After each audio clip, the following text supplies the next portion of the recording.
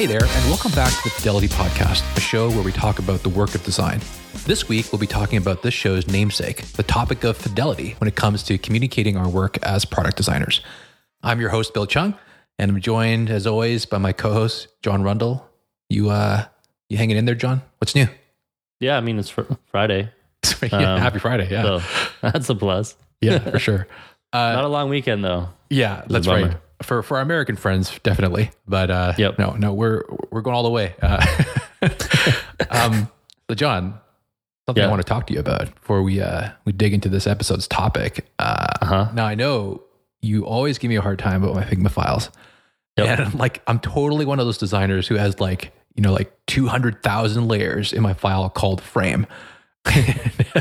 And you're definitely on the other side of the spectrum where you're I think you're always naming layers as you go. And I peeked into your files and you actually do that. Yep. But I don't want to be clear. I do eventually clean up my files. But maybe once I've gotten to this, point where I have alignment on what we're delivering. But I guess my question to you is when do you take the time to perform some big time hygiene on your Figma files and documents? When does it happen for you? Big time? I mean, I feel like I do most of it as I go. I guess there's usually a moment in time when I clean up the flow a bit more after I've kind of just ripped things apart and just tried a bunch of stuff. But the individual artboards themselves are always usually pretty organized as I go. I don't really go back and retroactively do that. Yeah, no need to brag, John. But yeah, that's nice. Yeah. Well, I mean, I find it hard. I think there's so much of the day that just kind of maybe presentation went wrong or maybe design you're presenting just didn't land right. And then when I get into that mode, I get into let's quickly do something right now. And I can't bring myself to sit down and be okay, well that's that layer should be called button, right? I'm not going to think about that. I don't know how you do it. Are you just is it just habit or do you have to force yourself? It's just become complete habit. I think it's I don't even think about it, to be honest, anymore. It started, I think when I was doing it a lot originally was, how when you're designing, so the moment you just described is totally different, right? Where you're kind of in panic mode and you're I got to just get something out. Mm-hmm. But I think most of the rest of the time that you're designing, while you're kind of coming up with the concept, there's these little 1 minute lulls in your thought process, where you're kind of all right, what am I going to do for this thing? And you kind of think about it for a second. And for me, I just instinctively, it was almost like a fidget spinner or something. I would in those moments when I'm thinking, I'm renaming layers, if that makes sense. But I do it, it just happens as I do it. And it's while I'm thinking through what I'm going to do next, I just start renaming stuff. Yeah. But I'm actually thinking about something else. You know what I mean? No, it's one of those things. Yeah. It's kind of I guess for me, it's like washing dishes. I find even when I'm really stressed out, I'm still going to wash the dishes. I'm not going to leave them in the sink. And I just can't bring myself to do it when I'm at work. Anyway, I'll get there eventually. I think it's just good hygiene. I mean, right? You also don't have to that much. I don't know. As both sides work. Yeah. You don't have to. Fair enough. Layers. Yeah. Anyway, let's not talk about that. I feel bad already. The state of my files. Another topic for a different episode. Now, this is our second episode. The first one we recorded was just a self-intro, and do check that out if you haven't already. This is our first real conversation about a topic I think we both care about a lot. And I think it was actually one of the first things we ever talked about when we first started working together at Shopify. And it's about fidelity. And when I say fidelity, I'm talking about things like lo-fi, mid-fi, hi-fi, whatever you want to call it. And where do these different levels fit into our process? And do we need all these different levels? So let me just kick it off by remembering our first conversation, John. And I distinctly remember us both agreeing that, we oftentimes jump straight to something that is more or less close to the end result, high fidelity. And I think some of us can do that pretty well. I know you can, John, but why do you think that is? Why do you think we both feel that jumping to that high fidelity is the right way to go more often than not? I mean, it's a big part of it is experience based, right? We've been doing this for a while, just become more comfortable with certain aspects. Like we can jump to the solution or the ideas of how we want to do the solution a little bit quicker. And that's helpful. Like I think something we also both do, and I remember us talking about this too, is that we usually just go more extreme ends of the spectrum for Fidelity. Like you start really, really scrappy a lot of times with just like a simple like flow, as low fidelity as possible, and then kind of skipping right to high, right? Like I very infrequently go only just to high. It's a lot of times like really basic and then much more high fidelity. For sure. Unless it's something that's like already kind of figured out, but that would be like speaking to like a brand new project, for example. Yeah. And I think you said something to the similar to that effect, right? Like you kind of go a similar route. Yeah, I think like the way that we had talked about it was that I find the distance between levels of fidelity is quite large. I think that like oftentimes we all worked in offices, like, you know, we gather around the whiteboard, and oftentimes I've found those experiences to be the most efficient in the sense that like your cross-functional partners are with you, and out of necessity, of course, you're not going to worry about the visual design. But that level of fidelity, more often than not, is like pretty much what you'd see on the back of a napkin. Like it's like really basic boxes, and you're just trying to communicate like step 1 to step 2 kind of thing, right? Yeah. And then after I leave that whiteboard, I'm going to go straight back on the computer, and I'm going when I further visualize it, I'm going to take it all the way. Is that sort of your experience too, John? Yeah. Yeah, that's the same for me. Like that's the way that I think about it, the way I tend to do it. And I think a lot of it also comes back to trying to gain alignment quickly. Like I think each of those steps are part of that, right? Like that initial whiteboarding, you're with your cross-functional partners. So what you're doing in that moment is trying to gain quick alignment. Yeah. And then for me, if we've got that as a foundation, then the high fidelity actually starts to become beneficial, because then it gets you to the point where we had that low fidelity alignment, but the high fidelity alignment is truly where the most important alignment is, because it's so hard. Like everyone can imagine going from that really low fidelity direction to a final result in many different ways. Like every person who left that conversation, who were part of that whiteboarding exercise, are all picturing something vastly different from each other. Yeah. And that's why I've found like what's beneficial about going to high fidelity right away is that we can get to that step as a group faster. Right. And we can like remove those question marks of like, how are you envisioning this thing? This is how I'm envisioning it. Do you agree or not? And that can move things along faster than trying to stay in kind of the like quasi muddy ground in between there, and you're not like fully still visualizing the same thing at the same time. Yeah, I really like that, because I think more often than not, what you just described around like we're all envisioning it different because it's so abstract at the lower end of the fidelity. That's why like I find when, you know, like there's a manager or a stakeholder who like, just bring like, you know, the low fidelity stuff. Let's talk about it. Right. Yeah. And I always like worry about that, because what could happen is that they're going to look at these wireframes or whatever, and they're going to have an idea about the finished product that's dramatically different from yours. And then if there isn't a good culture of like, hey, let's come back and, you know, check in frequently, there's going to come a point in the future where they're going to be looking at the finished product and be like, well, that's not what I imagined at all. And that's like, like I think the worst place to be after a team has taken like a quarter to work on something. Before we go like too deeply into this topic, like I think we should be super clear that like when we say that we oftentimes jump to high fidelity, we're not saying that everything we do as designers should be at like always at the highest possible level of polish and visual design. I think that lo-fi stuff does have its place, especially when you're like collaborating, you know, in person or just cross-functionally. So I want to make that really clear. I think there's a place for it in everybody's process, but more often than not, I find that when we trick ourselves into thinking that it's absolutely necessary that we nail that part of the process, that's where I started raising an eyebrow. If you agree with that, John. Yeah, I do. Like I think the important thing to keep in mind is that we're ultimately trying to produce an end solution. We're not just going through this design process checklist. and working towards that, and how we can be most efficient and effective in getting to that point and being able to ship something is ultimately the most important thing. Like, I think it's easy for us as designers to get caught up with all the elements of the design process and the things that we did on the previous project that went well, that maybe we're going to do it again, without really like thinking about, do I need that for this project? Do I need it for this thing that I'm trying to solve right now? Or can I get there in a different way? Can I get there with a different path? And that's what applies back to like why it's different for everybody too. It's different for everybody, but it's also very different for every project. So there's like all these multiple layers to where you apply these different pieces of the process with high and low fidelity.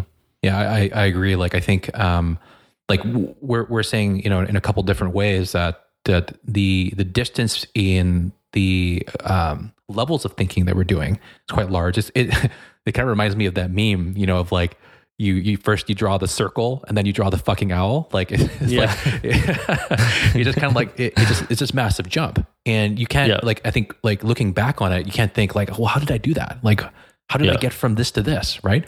Part of that's experience, and part of that is like, I think the conversations that come when you put something out there that is as close to the finished product as possible. Because I think as humans, we're always going to like try to fill in those gaps. You know, I think as an industry, we oftentimes like tell ourselves that the low fidelity is faster, right? And I can kind of understand like the root of this. Like, you worked in agency, so I think you kind of understand this.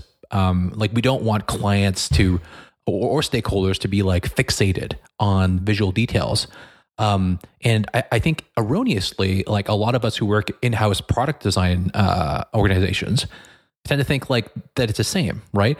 Like, I'm curious as to your perspective here, because like, has working at higher fidelity early on actually slowed you down? No, I actually think it's the opposite in general. Like, even applying that to the agency world, right? Like, I recall that I worked in agencies originally, like at the beginning of my career, and a lot of times there just wasn't time for it. Like, I think that's what it helped me get to this level of comfort with jumping to a later stage faster, is that I was kind of forced into it in the agency world, where it was like, we need to get mock-ups to a client by this afternoon, right? And so you can only do so much. And yeah, you're trying to gain alignment early on. And we did do like rough wireframing work here and there, but a lot of times it wasn't really that helpful. You know what I mean? Like, I think that's where I started to see some of the problem with relying on it too heavily, because you kind of make decisions sometimes in wireframes without the visuals that lead you down a very different path. And I remember so many times feeling like kind of backed into a corner with a wireframe that was produced, that we then had to kind of convert to design, and the visuals like weren't quite fitting into it. And then you kind of make these weird trade-offs with wireframes too, right? Like, if you don't have visual design techniques like color or hierarchy and stuff, you're not utilizing those in your wireframe, because a lot of times you don't.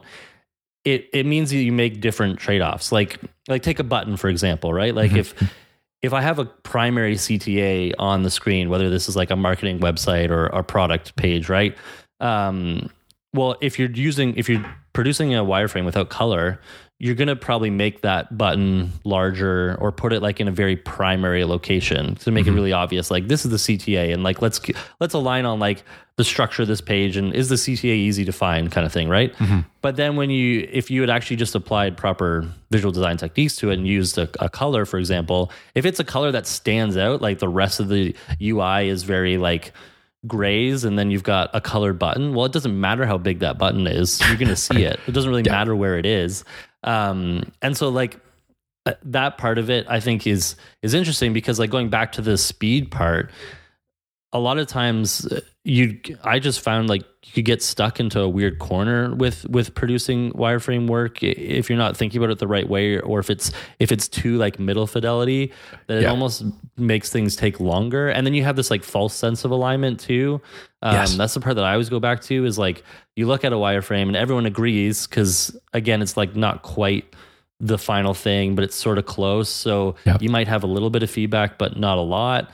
But then when you apply all the visuals to it, then you get this other round of feedback. And sometimes I've heard of designers getting frustrated in those moments, because like, well, I thought we signed off on the wireframe. Well, it's like, it's very different in context now. Like the wireframe is not the same. So you end up going backwards a lot of times. There's like a regression to the feedback, I find. Sure. I don't know if you like notice that too, like in your agency days, or if you've like seen any pros and cons from speed there too. Well, yeah. I mean, so, everything you're saying is making me think back to a time when, I did use wireframes because I think it was sort of the expectations of the job, right? Like, okay, present the wireframes and then we'll get approval from the client and whatnot. And I remember spending one night in the office, and it was like, 11 o'clock at night, like with my head in my hands thinking, oh shit, like there's no way I can convert, like there's something that's going to be very different about this like high fidelity mockup that's quite different from the wireframe that everybody saw. And I remember just like having these cold sweats about how I was going to reconcile those two things. Right. And I think it was in this moment when, someone had encouraged me to use wireframe. So I did. And it was in this moment I realized that like, God, I wish I hadn't done this. I wish I had just gone a different way with this. Like, because I don't think I saved a whole bunch of time from drawing some great boxes. Because there were so many questions about content that came up in those sort of reviews, right? Right. And this is exactly related to what you're saying about like stakeholder expectations, where it's definitely going to change between the wireframe and the high fidelity mockup. And if it doesn't change, that means that the fidelity of your wireframe was maybe too high, and you weren't really getting the benefit of speed anyway. It's funny when I look at some case studies from students, and their wireframes are literally like a pretty high fidelity, right? Like they've got like photos and they got drop shadows in it, but they just like strip the color out. I'm like, well, what was the point of that? Why not just go all the way, right? Yeah. You're basically designing in high fidelity at that point, anyways. Like it's taking the same amount of time. There's not really a lot of benefit. And you actually called out something really interesting around the content piece too. Is that like, I think part of the problem is I think as designers, there's always that imposter syndrome aspect, right? It's like, you don't always want to get criticized by what you're sharing. And so you want to try to get it as buttoned up as possible, even if you are in like different levels of fidelity. And sometimes that feels easier, right? Like, oh, let's not worry about the content because this is middle fidelity. So like, don't worry. It's just about the structure. But that's because I think for me, a lot of the times it's like, that's just making a trade-off that I wasn't able to go and spend the time to work on content yet. I'm going to do that later. Like, it doesn't feel like you win all the way. And maybe that's okay. And like, I think there's this tendency to be like, let's just focus on this specific aspect at this stage of the project. But in my mind, the way that I've started to see it differently is that like, well, why not just get all that feedback out in the open right away? Like, even if you've put in your own rough content thoughts, like maybe you haven't worked with a content designer yet, or you feel like you haven't really spent the time with it, but you've just put in some rough ideas, like that can still get you some really good feedback at a stage where you're maybe not ready for it. Like I almost like would want someone to say like, hey, this copy here doesn't feel right. And instead of saying, oh no, don't worry about the copy, it's not final yet. Instead saying, okay, great. Now I understand how you're approaching this content. Let me make sure to address that when we actually finalize the copy. And then you're not having to like go through the multiple feedback loops again. You're getting kind of all of that up front right away. Same with like animations or little interaction details, right? Like if you put those in and then someone calls them out, even though they're not quite done yet, that's actually a good thing. It's not a bad thing to get some of that fringe feedback that you weren't expecting. But too many times I feel like we get worried about that extra fringe feedback. Fringe feedback. You got to patent that term. I don't think I've ever heard that before, but it's a good one. I think like early in my career, like I think it took an inordinate amount of like courage to show the high fidelity stuff quickly because like, you're always told in the industry, oh, you're going to get the wrong type of feedback. But I agree with you. I'd rather get that feedback now. Like, why wouldn't I want it? Right. It's not like, like we're not billing by the hour anymore. So give it to me. Right. And I'm going to have like, it's going to make those review sessions and like critiques much more effective. And, I think it's contingent on us designers to be able to take that feedback, listen carefully to it, we don't need to action on everything, but we're collecting everything in these like very like, I think, critical moments where we're collecting feedback from like a group of people, right? Yeah. I think content is such a, I don't want to hone totally in on content here, but like content is such a good example of this because it's even like the button thing I mentioned earlier about color, right? Like it's like content can be as much a part of the UX as any kind of like UI element or flow or experience, right? Like, so if you aren't thinking about all the details all at the same time, like you're just making trade-offs without that other element providing its own strength and benefit. Yeah. So like high fidelity almost forces you to make sure that all those details are there and think about the entire experience holistically, not just about it in small little stages and where you're making decisions based on something else not being fully fleshed out. Yeah. Yeah. Sorry, totally I cut true. you off there. Go back to the thought there. It's a good point because like you could pay for it later, right? If you're not thinking about content early on. I have backed myself into a corner too many times. I'm not going to talk about it now because it just makes me cringe. But hey, cringe moments, right? That's how we get the best out of this career. I think it's just like remembering those moments and learning from them for sure. Yeah, you got to make a mistake to really learn how to do it better next time. Yeah, for sure. I want to think a little bit about the root of like where all this. This notion of like layering on fidelity, like where it comes from, right? And I understand it from like, a pre-digital times when, like it was laborious to mock up a poster, for example. And you might use something like Letraset, like to mock something up quickly before it goes onto the press, right? And I think about like how students are taught in like design boot camps and, having taught one of these myself, it is kind of taught in a way where there's a finite number of different tasks that you kind of have to go through. Like, and one of those, of course, like your sketches and then, doing a mood board and then doing wireframes, et cetera. And then you kind of layer it up to high fidelity. And then I also think back to, one of the very first jobs in UX I interviewed for, and I'm not trying to throw shade on this person who interviewed me, but like one piece of feedback I got from this person was that there wasn't enough of my thought process in the case study. And in retrospect, I agree. Like that's true. I was young and stupid and I really didn't know what design was. But I think what bothered me about that interaction was that one comment they made about not seeing things like rough sketches and wireframes, and I totally understand why seeing this is a part of like peering more deeply into a designer's like thought process.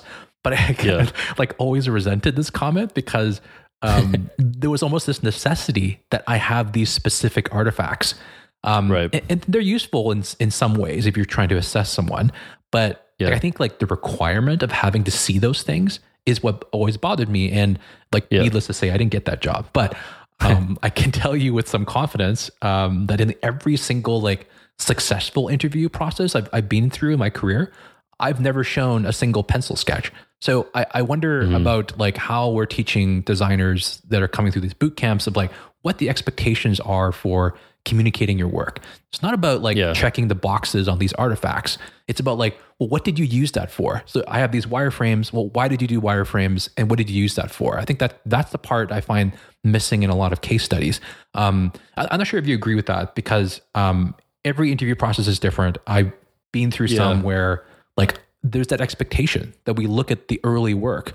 What are your thoughts on that? Yeah, this is a tough one because there's like a lot of different layers here. Like there's a few different things that you touched on that I kind of want to talk about. But I think starting with like what's taught and teaching young designers the entire process, like I think that's actually really important. Like I think school is the place for you to get all the tools thrown at you, right? Like it's kind of like I'm thinking back to like way back in the day, like learning math, right? And they always talk about like show your work, right? For math, like how did you get to the answer? And that's really important when you're learning because it's like you need like the teacher or the person there to be able to tell you if like, yes, you got to the right answer, but hey, you made this mistake along the way. Like this didn't affect you in this case, but it might affect you in another case. So you should learn how to do the steps to get there. And I do think that is really important for the learning aspect of it, right? It's like the recipe cooking metaphor. We talked about this once before, but like the idea that like in order to really learn how to cook and make a good meal, you have to follow a step-by-step recipe. And yes, all the good chefs in the world that have really honed in their craft, like they don't use a recipe book that much anymore. Like maybe they do time to time, but the vast majority of the time they get to the point in their career where they just know the ingredients. They know how much impact the salt is going to have on the flavor of the dish. And so they don't need to refer back to those specific guidelines anymore. But when they were learning, they had to. And anyone who's learning to cook now has to, because you won't get to something editable unless you do that in the early stages of your career and learning that experience. And so I think that's why I think it's really good that they teach that in boot camps and in school, because you need to learn how to show your work in order to really understand where you're getting to by the time you get to that end result. That's the one aspect. The other interesting one that you brought up there is the interview process, because like that's another whole element, right? Like wanting to see how a designer got to a solution is, I think, a valid question for an interviewer to ask, right? Like you want to be able to see that. I disagree with like it having to be shown with specific artifacts. Like you should be able to speak to your work regardless of what artifacts you have. And that's really the key part. Like, and as an interviewer, as someone who, I mean, I've done a lot of interviewing of candidates and stuff like that too. And I'm never really concerned with, do they have these 5 different artifacts? It's more like, okay, is the end result great? And if it is, how can I ask some questions to dig into how they got there? And are they able to speak to that through whatever method that is? Like it could be low fidelity work. It could be all just high fidelity work. And they're able to just confidently speak to how they got to where they did. Or there's documents they have, right? Like I think one of the things that we tend to shy away from as designers too is actually just using documents as part of the fidelity process. A document is a low fidelity part of the design process. 100%, and it can be 100%. Just as valuable as any wireframe or sketch or whiteboard. Like a simple document just explaining the problem, how you broke it down, some simple, like even a bulleted list of here's how I see it working, and then taking that into design is also a valid way of approaching that. So I agree. I think there's a lot of different pieces that we could continue to unpack there with what you were talking about. But I think, the big overarching picture is that really there shouldn't be like required elements of the process, but you should still be able to lean in on these things that we get taught over time and use them where they need to be applied. Yeah. I think you're right. I think like the necessity for those like artifacts is like less important. But if you're listening to this and you interview designers, let me just say that I think one of the most valuable questions you can ask like a junior, for example, is when they're showing some of their wireframes, is that question of like, what did you do with this? What did this help you decide? And I think like if I'm not saying that if the designer can't answer that, it doesn't disqualify them. But I think what it does is that it forces them to think about their process a little bit more intentionally. Like, why am I doing this part of it? And I think if they can answer that, well, I think there's a further conversation to be had with this person. So something, if you interview, I think like that's a great question to ask someone. And it could have a long-term impact on this designer if you're really starting to question the way that they do things. So I'll leave it there. I'm not going to. Well, that's that's a good segue, right? Like, what's the takeaway from this for younger designers that are thinking, like, listening to this and thinking like, oh, I should be jumping right to high fidelity. Well, like we're kind of saying, no, that's not really the answer. But like, what is the thing that they should be thinking about? Like, what would you say to somebody who's just starting out and are like, how do I start approaching my process differently? Like, what should I do next? Yeah. I think I actually remember asking you this question because I'm flipping it around. So this well, well, I think rather like, you've got a lot more experience than I do. I think like me asking you this question was more about like, am I thinking about this the right way? Like, and I think I asked you the question of like, is it okay if I like just skip this entire step of it? Because I kind of know what I need to do. Right. And, I almost feel like that kind of answers the question in that like I'm asking the question, which would imply that I'm starting to question the necessity and efficiency of doing it a certain way, right? So I think for me that's fine. But as you were saying, like I don't think it's contingent on like junior designers to like skip over entire phases of a process just because we said so, right? I think like it would be. I think like as you were saying, you kind of have to know the rules. Like you have to know the recipe before you decide to eyeball the salt. And I think this is one of those things I would say to a junior designer is that like don't be so don't be afraid to question why you're doing something, but you kind of have to know how most designers get to a place before you decide to break those rules, if that makes sense. Yeah. And I think a lot of it too is like learning from mistakes and learning from experience too. Like, we said this earlier, right? Where we found cases where a wireframe kind of like put us in a corner, with the final design. And that's where we started to see aspects of, okay, is this really the best thing? So it's a part of this is also like, you can learn from others, but you also kind of have to make some of these mistakes on your own too, and then apply them into your like toolkit of experiences. Like, what did I do last time? How did it work? What didn't work? How can I apply this idea differently the next time I go into a project like this? So I think what's really important is actually just start jotting this stuff down, right? Like I'm notoriously bad at like not keeping track of things that I learn or do. Like I just kind of keep them in the back of my head and hope I'll remember them one day.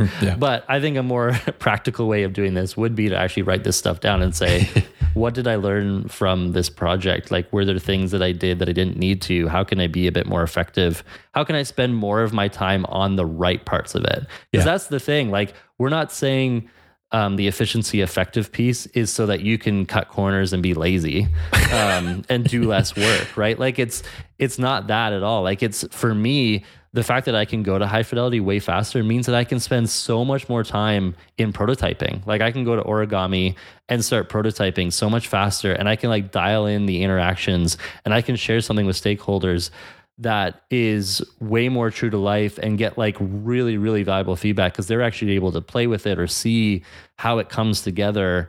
And the amount of like the speed that you can get to those kind of decisions, but also be able to dial in like all the details is really cool. And that's where like it moves from, you're not just doing it to go move faster and to save yourself time. It's more that like you get to save that time in one place so you can use that time in another place where it's going to impact your end user even more so. Speak for yourself, John. I'm incredibly lazy. You do this too. Hey, no. We're not just going to just keep talking about the cool things I do. You did this stuff all the time too. Sure. Yeah. It crushed my soul when, at a past job, I would have to spend hours drawing gray boxes and like labels that, I don't really care about. But when I'm setting type and I'm really like dialing things in, I'm in a happy place, right? There's something to keep in mind is that like, man, it's sometimes soul crushing to do up artifacts that that you're just gonna like not learn much from. But if I do something that's higher fidelity, I'm going to be able to even take that and talk to actual people, right? Because when you're describing a product to someone, like, I don't know if you've ever done like usability tests with just wireframes. It's really hard because someone's got to use a lot of imagination. So it's both fun and I think just more useful. But I feel like there's a couple topics here we could probably talk about a bit more. You mentioned writing as like a low fidelity approach. I agree. Like I think it's like between drawing boxes and writing in a notepad. I write in the notepad. Like it's faster, right? And then the idea of like making more time to dial in the interaction so that it is more like true to life. That's another episode right there for sure. Well, there's another one too on visual design, right? Because like you talked about the fact that you enjoy typesetting and getting into those details. Well, not everybody.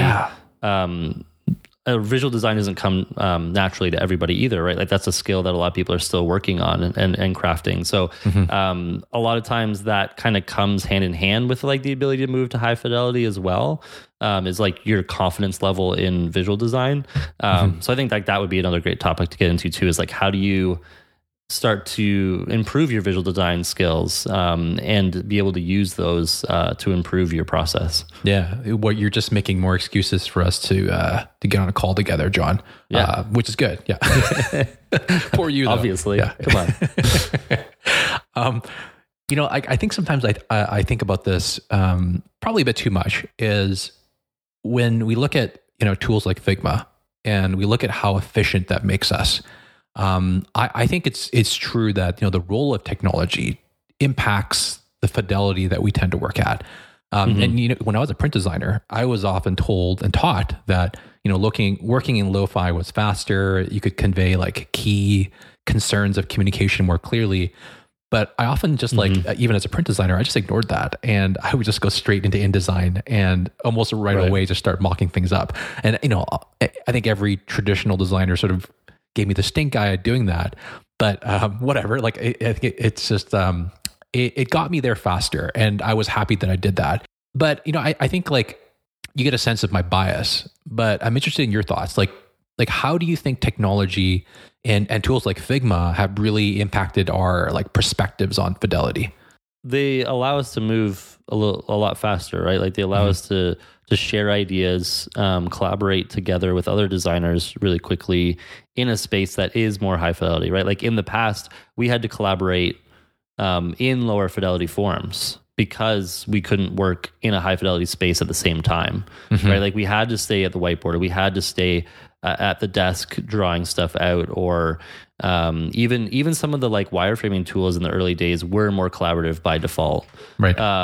It wasn't until we started to get to like Figma where we could actually be collaborative in a high fidelity space, because that was totally unique. Like before that, you had to throw around Photoshop files or Sketch files or use like abstracts versioning with Sketch to do that, but it wasn't as collaborative. So like throwing a high fidelity concept back and forth between a couple of designers was just not that practical. So you had to make a lot of those decisions first as a group in a different level of fidelity, and then be able to increase it. And it's sort of like just one person's responsibility to do that almost because of that. But now with Figma and being able to do it together in the same space allows you to move to that level and collaborate still. And I think that's really important. Yeah. Did you ever have evenings of like working at your desk and just like uploading a PSD to Dropbox? Did you ever do that? Yeah, that was fun. And then someone saves on top of it, and you've got like two different files. Yeah, you're like, oh shit, which one is it? Right? Yeah, so it's so hard. So I mean, it honestly was like you had to kind of get some of these decisions made without that, because otherwise you run into these problems, and it was hard to kind of share that stuff back and forth. Yeah, 100%. No, I'm like, it's imagine going back, right? Like also rest in peace Abstract, but I had a good time with Abstract, to be honest. Yeah, but, so did I. I mean, it's so hard to go back now. Like I can't imagine going back to Sketch and loading actual files on your computer, or managing them through Dropbox. Like I can't imagine going back to that ever now. Yeah. My audio's still good, right? Because there's like a giant storm outside my office, and the rain is like pounding the window. I can hear it. Yeah, no worries though. You can it's now? Fine. Yeah, okay. Yeah, it's crazy. Yeah. I was wondering I thought maybe you were playing with some like bubble wrap or something. No, it just like all of a sudden just kicked up, and I didn't know how much would get, like coming through the mic. I was like, oh no. It's all good. It's authentic. John, it's always a struggle to stop us from like talking, because we try to record these in the middle of the workday, and I got to go back to work now. If you like the topic we discussed today, we'd love to hear your thoughts and feedback over Twitter. Our DMs are open. But John, get out of here, man. Go back to pushing boxes and rounding corners. Hey, I'm in the future, time zone wise, so it's basically end of day for me. All right, get out of here, man. Just get out of here. Get out of here. You too. Okay. You too. The Fidelity Podcast is hosted and produced by John Rundle and Bill Chung. Visual brand design by Amy Devereaux. Rate, review, and subscribe to Fidelity on Apple Podcasts, Spotify, or wherever you download your podcasts.